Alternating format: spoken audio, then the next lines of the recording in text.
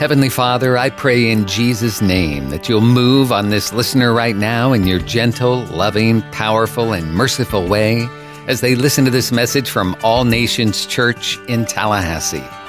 Amen. This morning I'm starting a new series. It'll be 4 Sundays long. It'll end September the 10th.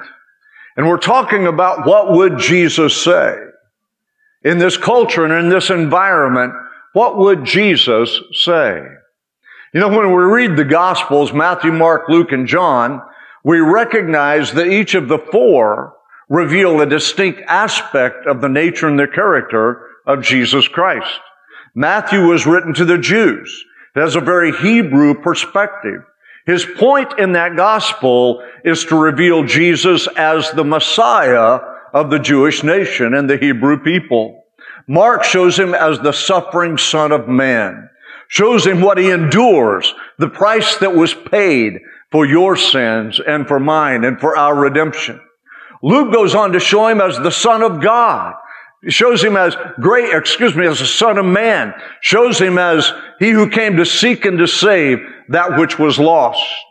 And then when we turn to John, John reveals Jesus as God, as the Son of God, as fully equal with God the Father and God Holy Spirit. You can read it in John chapter 1, verse 1. John writes, in the beginning was the Word, capital W. The Word was with God, and the Word was God.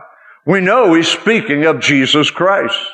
Then you can turn to John chapter 20, and you can read that in verse 31. But these are written that you may believe that Jesus is the Christ, the Son of God, and that by believing you will have life in His name.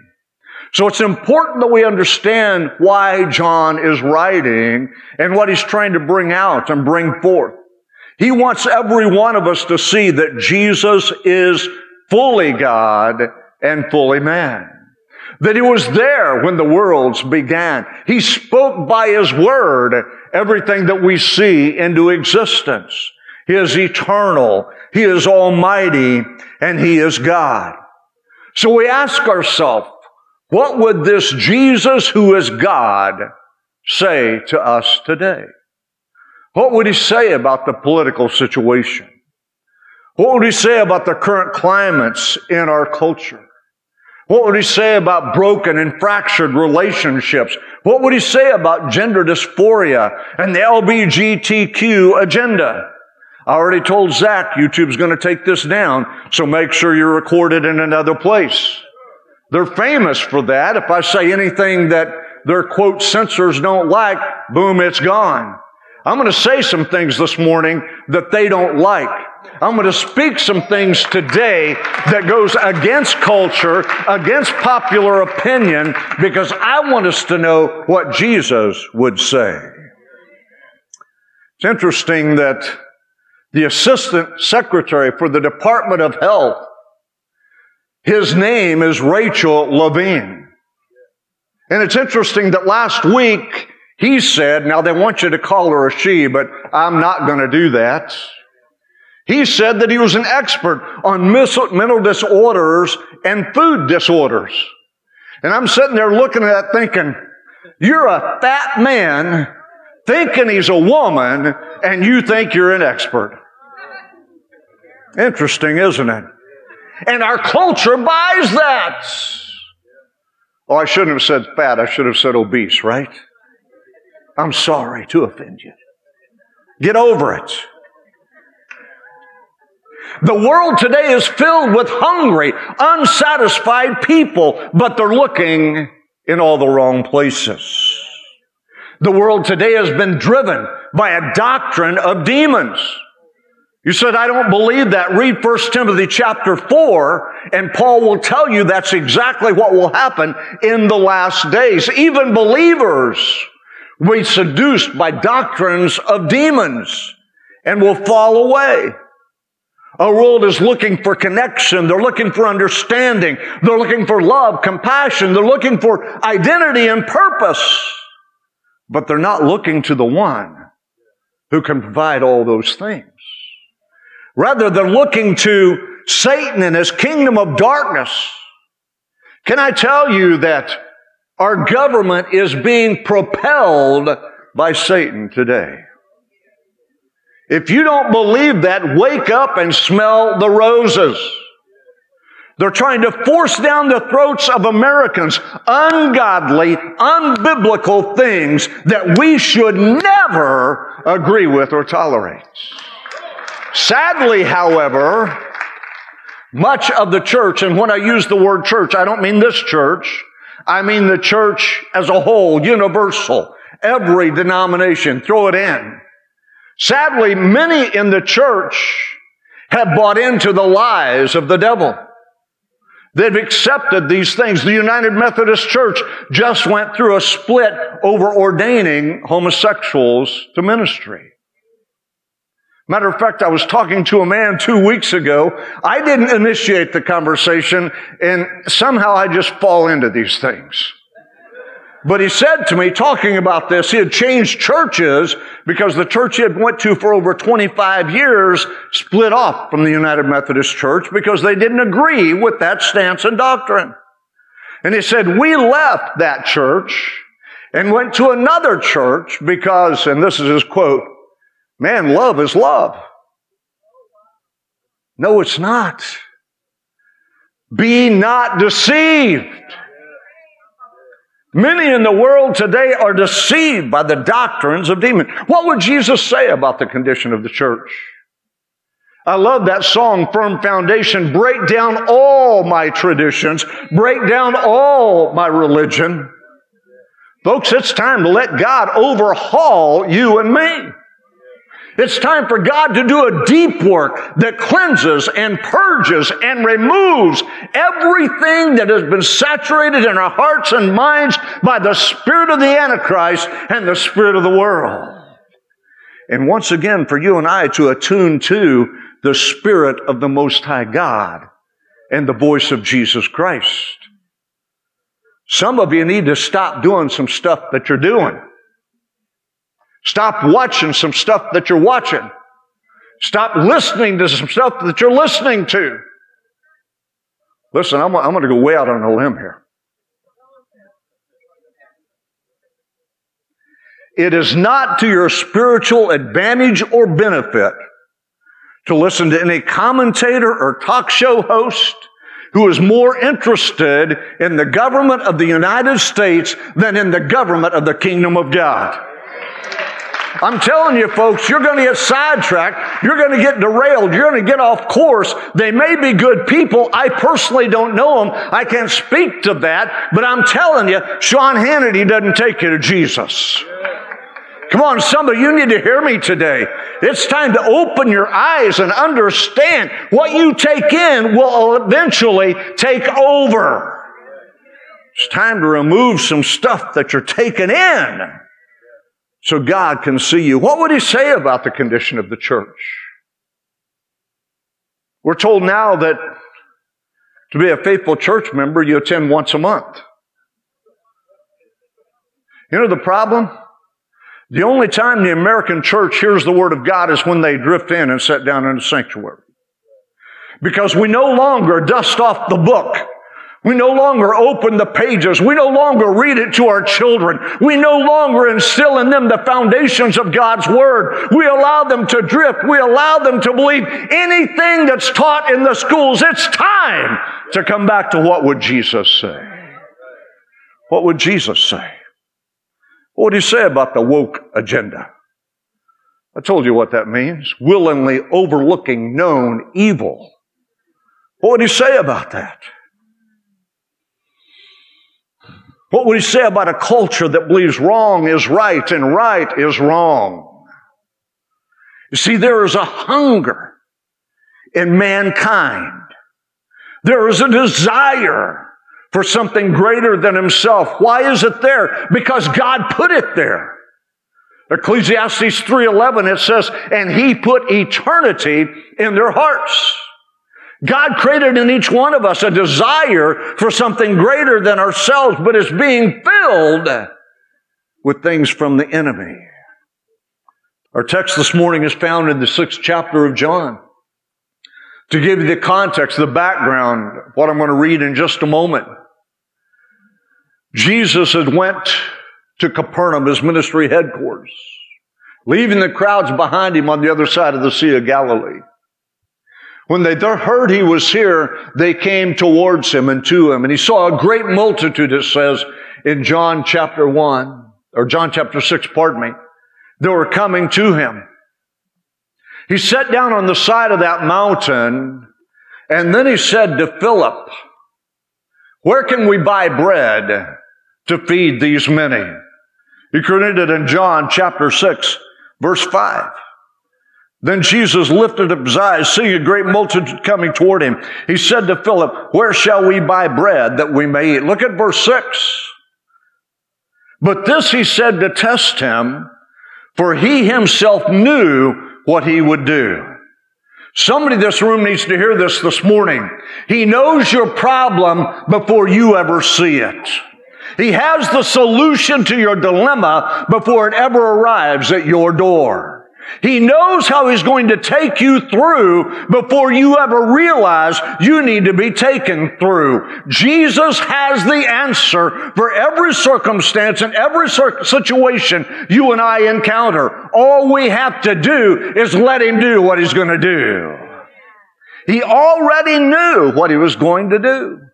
Then Andrew said, "There's a boy here with 5 loaves and 2 fish. And Jesus said, "Bring it to me." They broke it. He blessed it. They distributed it. And every person was fed to the full.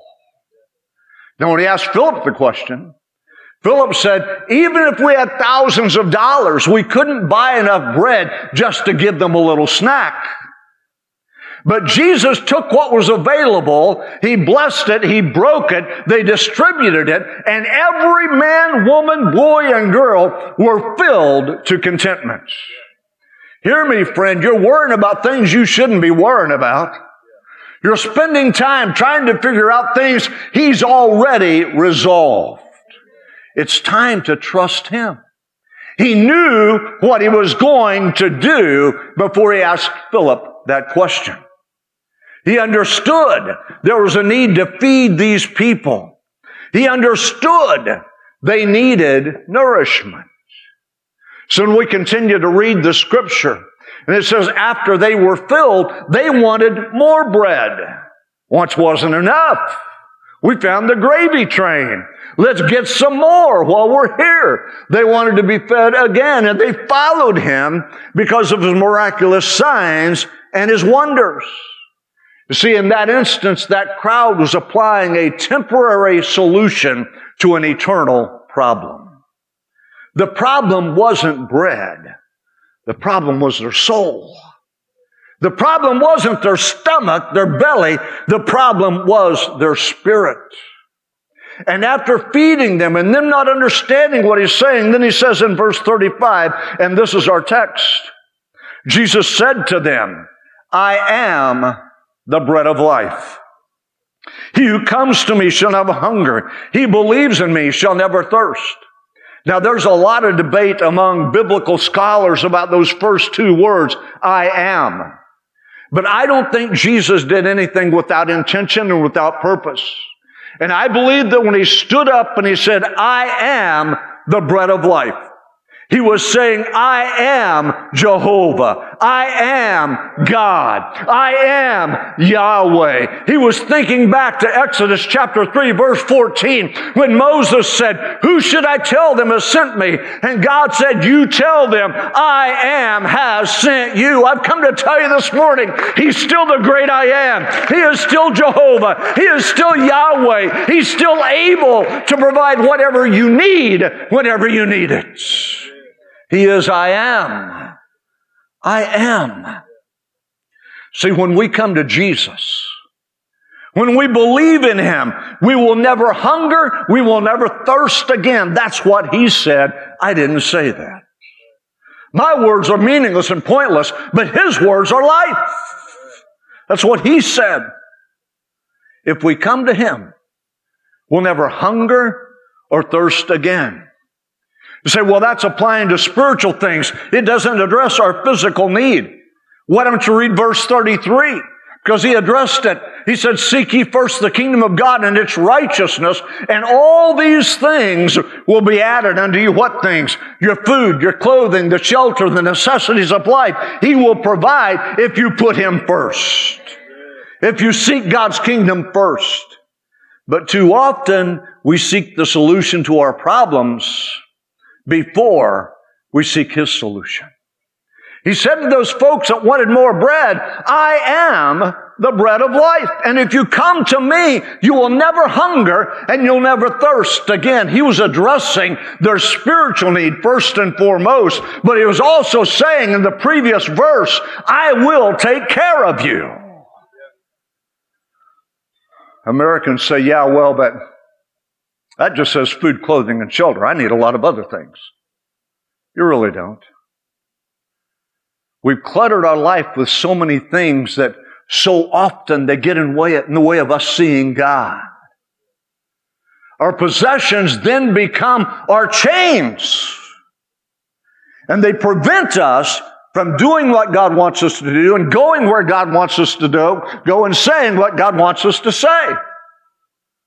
Folks, can I tell you today, when we declutter our lives, we see Him clearer. We hear His voice louder. We begin to follow Him in faith. I don't know if I'm talking to somebody here today or not, but I'm telling you, there are so many people who start life behind the 8 ball. They've got to have this, that, and something else. They get head over heels in debt. And then God starts talking to them about following Him. And they say, but I can't. I got to work 2 jobs. I got to work 3 jobs. I don't have time to go to church. I can't follow God. All I can do is occasionally catch a devotion on YouVerse. Declutter your life. Live debt-free. Let God speak into your spirit and show you the things that He has for you. I know so many men and women who have said to me, I feel God's calling me into the ministry, but because of the clutter, because of the attachment, because of the chain, they can't abandon all and follow Him. Until you're willing to abandon all, you'll never follow Him. I'm talking to some of you right over here. You need to understand the pattern that's been set before you by the Western church is wrong. It's not about getting all I can get and canning all I can get. It's about releasing everything into the Father's service. It's about following Him.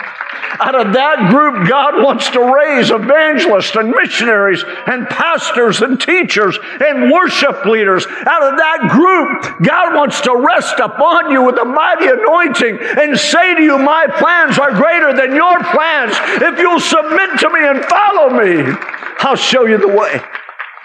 But until you do, you'll never discover all the things He has for you.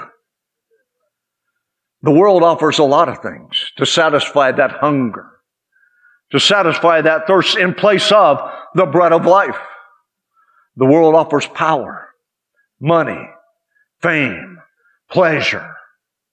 And we begin to think, if I can just get enough power, if I can just get enough money, if I can just get enough fame, if I can just get enough pleasure, then that will be enough. See, what we have done is we have convinced ourselves that if we can get enough, we'll be enough. And that's an absolute lie from the pit of hell.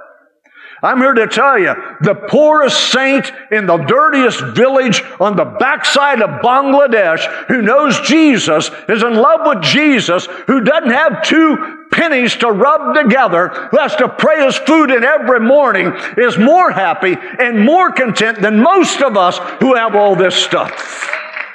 How do you know? I've been there. I've seen it. I've talked to them. Friend, we need to understand we have so cluttered the gospel, we no longer hear the voice of God. We no longer understand He is the bread of life. He's all we need. He's all we need. When we come to Him, when we believe in Him, He says, you will never thirst again. You will never hunger again. The things that the world leaves you empty.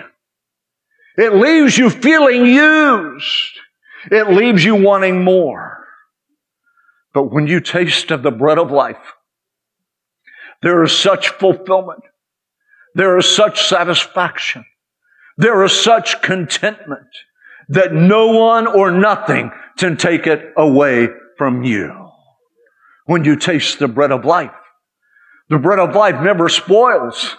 The bread of life never passes. The bread of life never leaves. Oh, come on. He said, I am the bread of life. He is Jehovah. He is the God who is always with us. And under that name, He's Jehovah Jireh, the Lord who provides. Oh, He's Jehovah Nissi, His banner and victory over me. He is Jehovah Rapha, the Lord who heals this old broken body. He is Jehovah Shalom, the Lord who gives me peace. Will somebody say, thank God for the great I am.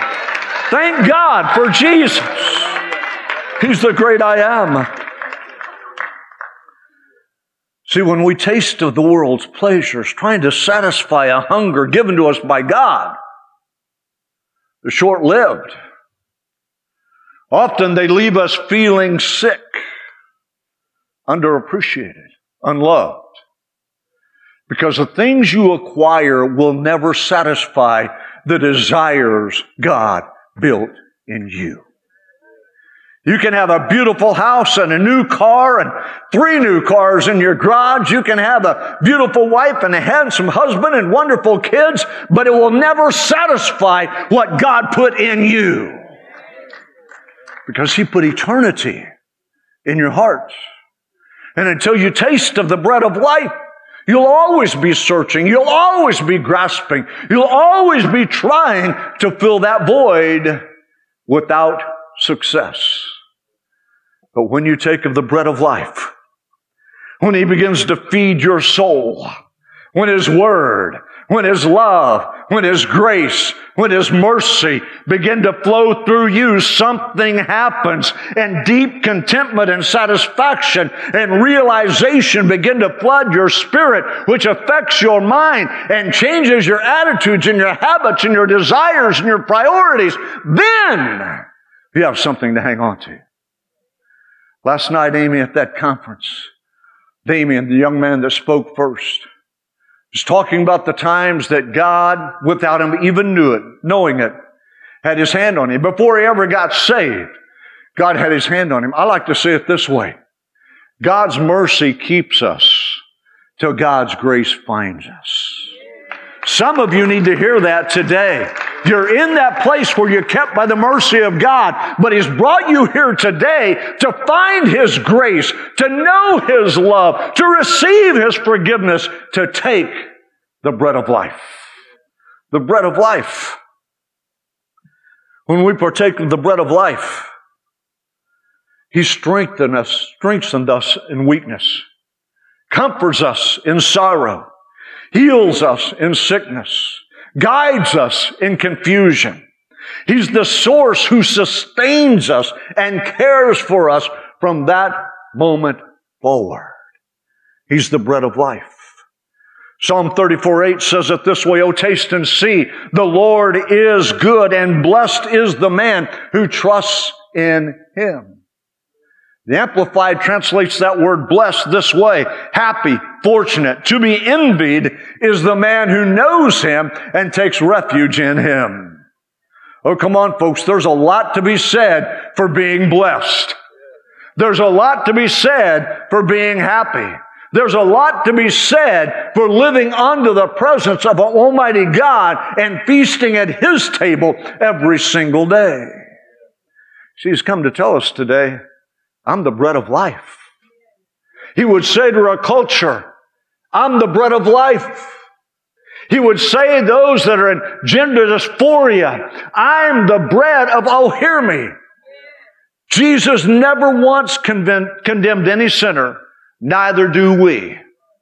But when sinners came to Him and found His forgiveness, He didn't leave them in the situation they were in, but rather His power transformed them and gave them the courage, the strength, the ability, the wisdom to move out of that situation of sin into eternal life. Hear me today. You online, hear me today. I'm not condemning anyone. I am saying, if you come to Jesus, He's not going to leave you a homosexual. He's going to change you. If you come to Jesus, He's not going to leave you thinking, I'm a woman trapped in a man's body. If you come to Jesus, He's not going to leave you so confused and turned upside down that you think wrong is right and right is wrong. When you come to Jesus, He takes all that out. He transforms you. He renews you. He recreates you and makes you a new person. See, we've steered away from that. Pastors no longer preach that because they're afraid of repercussions. Matter of fact, it's interesting to note that there are now pastors in evangelical churches who refuse to address from the pulpit the issues that we're talking about today. And they refuse to address it because they have family members caught in that lifestyle. And they just can't find a way to say, this isn't the will of God for your life.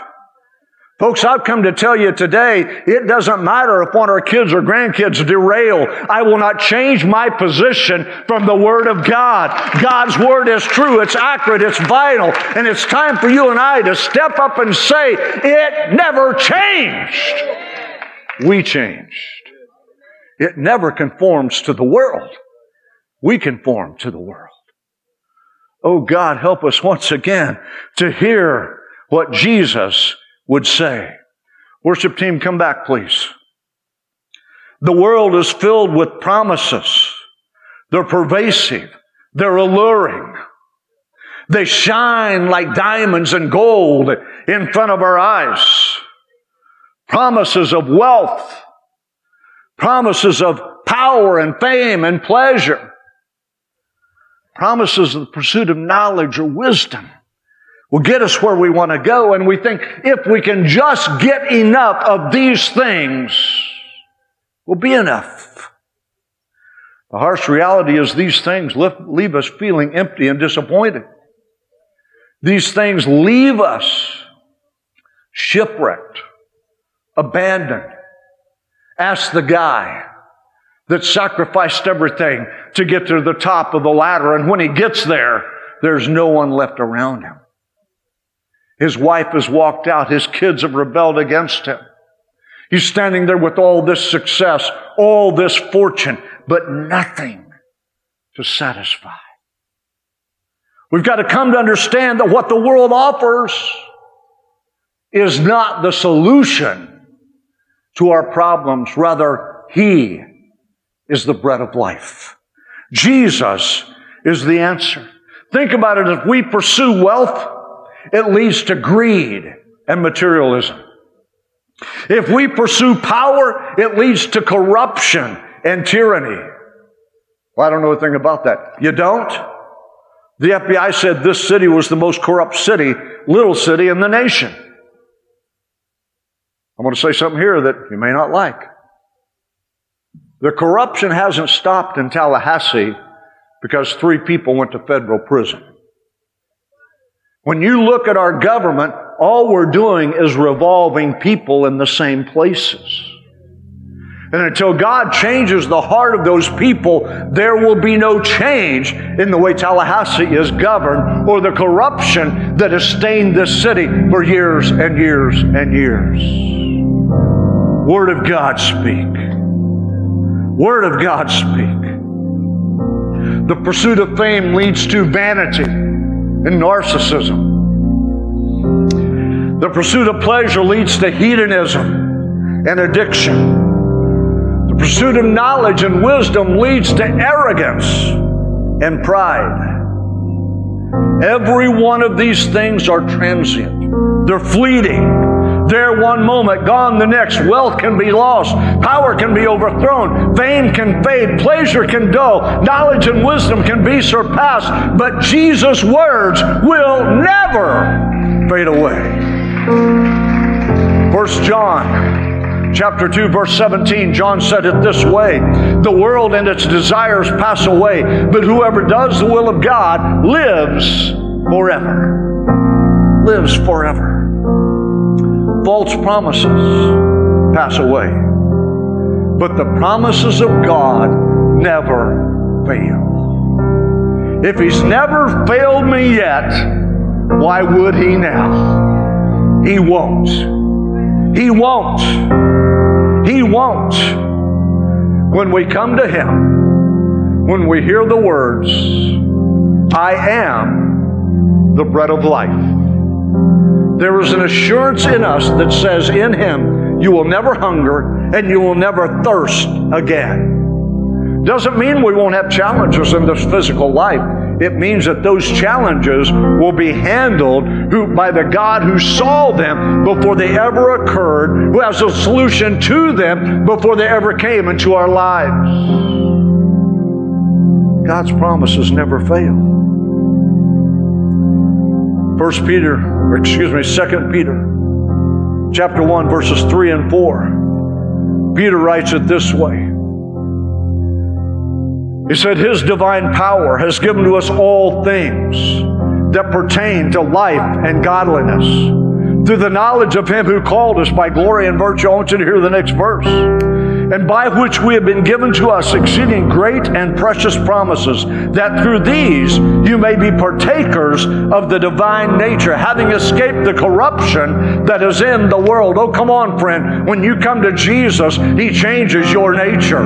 That carnal nature, that sin nature, that nature that's all consumed with self dies, and it creates in you a new nature. And this says it's a divine nature. That's why Paul wrote to the Philippians in chapter 2, now let this mind be in you that is also in Christ Jesus. Oh, come on, friend. It's time to understand. When we partake of the bread of life, God changes us.